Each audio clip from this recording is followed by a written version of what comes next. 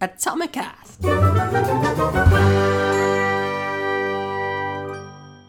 Hello, Atomics, and welcome to Atomicast. This is the podcast exclusively for Atomic members. And in this episode, we're going to be talking about why you aren't following up with sales.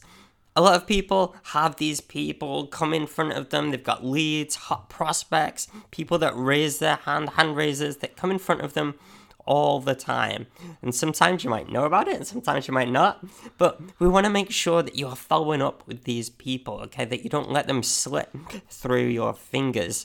And this is really, really important because if you want more sales, you have to be proactive with this, okay? Yes, and we're actually doing this episode because 3 times in the past couple of months, we've been in sales conversations with people where we were buying their stuff and they've kind of let us go cold. And they haven't replied for a while. And in the time that they haven't replied, we've either moved on or started doubting whether it was the right thing to do and reconsidered. So when they do come back, we haven't gone ahead. Where even though, when we were first talking to them, we were hot and we were ready to go, but they let us go cold. And, okay, so we're not getting on our high horse here either, because recently, as we've been switching over Atomic to this new model, we've let some leads go cold as well. We've thought, yeah, these could be good people, and we've been having emails, and we've been doing a lot of one-to-one reach out with people.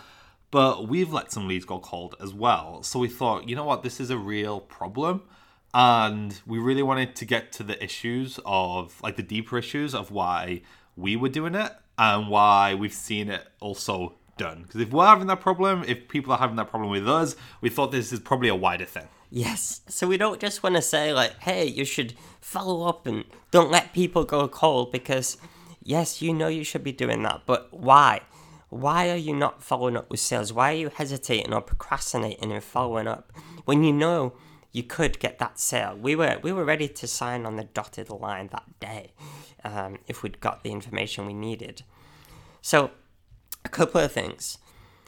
Number one is probably a sales process. People don't necessarily know how to take it to that next level. What's the next logical step? What's the next thing to do? And if you don't know that, then you're going to hesitate and procrastinate, and the process isn't going to be smooth.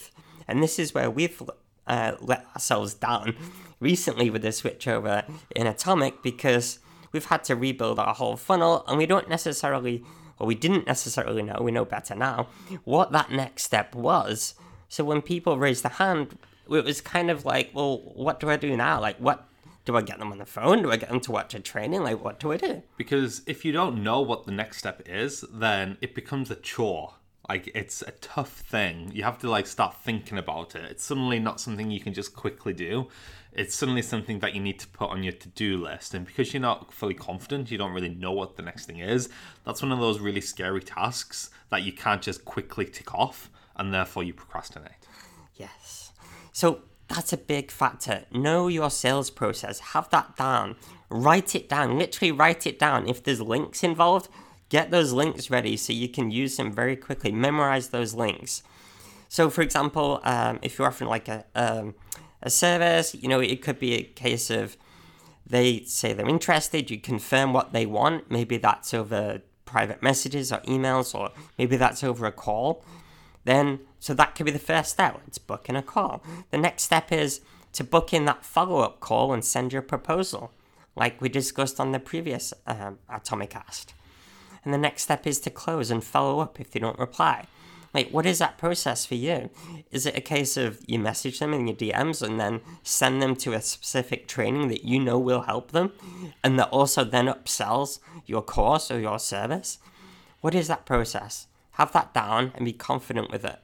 Because then all you need to know is the next step. You don't need to get worried about the end goal. You just need to know, okay, where are they in this process? What's the next thing that I need to get them to do? Yeah, it's that whole classic break things down because you can't do the whole thing. So that classic. Yeah, I don't know what that phrase is.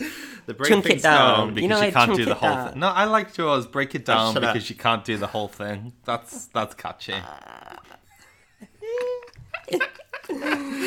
Okay. Okay, carry on. Okay. break it down, okay? Sales is scary, so all you need to know is the next step.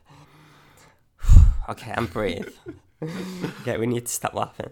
The next thing is probably a bit of a confidence crisis with your offering or pricing.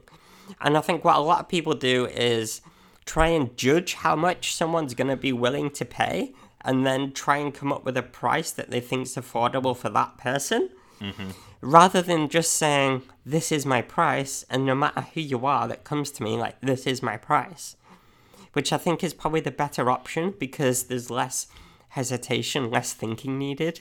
Like, that is your price. Are you happy with that or not? Because that's your price and that's what's going to be put out there in front of people. So you need to be really solid about what you're offering or what that price is. The moment you start to get confused about all these different things that you could be doing and different prices, that's when you start to hesitate a little bit. All right, okay, so to sum up then, what we're basically saying, Pete, is if we want to stop dropping the ball and always be proactive and always be confident about following up, we need to firstly be solid with what we're actually offering. Like, we need to know exactly what our offerings are. Mm-hmm. And because I think that is, if everything is a little bit too bespoke, that can cause some hesitation if you're not fully sure. So you should be really solid with what you're actually offering. You should know the price of that offering, because if you don't know the price and how much you're going to charge people, no matter who they are, then again, it can cause some hesitation. And thirdly, we need to know the process. So we need to know exactly what steps we need to get potential customers through to get them from lead to sale. And once we know all of those things, like, be solid what we're offering, we know what the price is, and we know that process. Like, if we know that through and through, then it gets rid of all the potential places where we could hesitate and let those leads go cold. Exactly. We've seen this happen time and time again. People that know this stuff, they know the next steps, know the price, know the process. Sales come like actually really, really quickly. Once people raise their hand, you can get them through that process and have a new client by the end of the day. Okay? That sounds like a challenge. It does. I think it's a good challenge. All right, guys. Make sure you're following up with people, have that confidence, and get going. If there's anybody that is slipping through your fingers right now, follow up. And always remember, guys, that old classic saying, shut up. If we can break it down, that's better than doing it all, or whatever Pete said earlier. I'm not even doing my whoop whoop at the end of this now. That's it.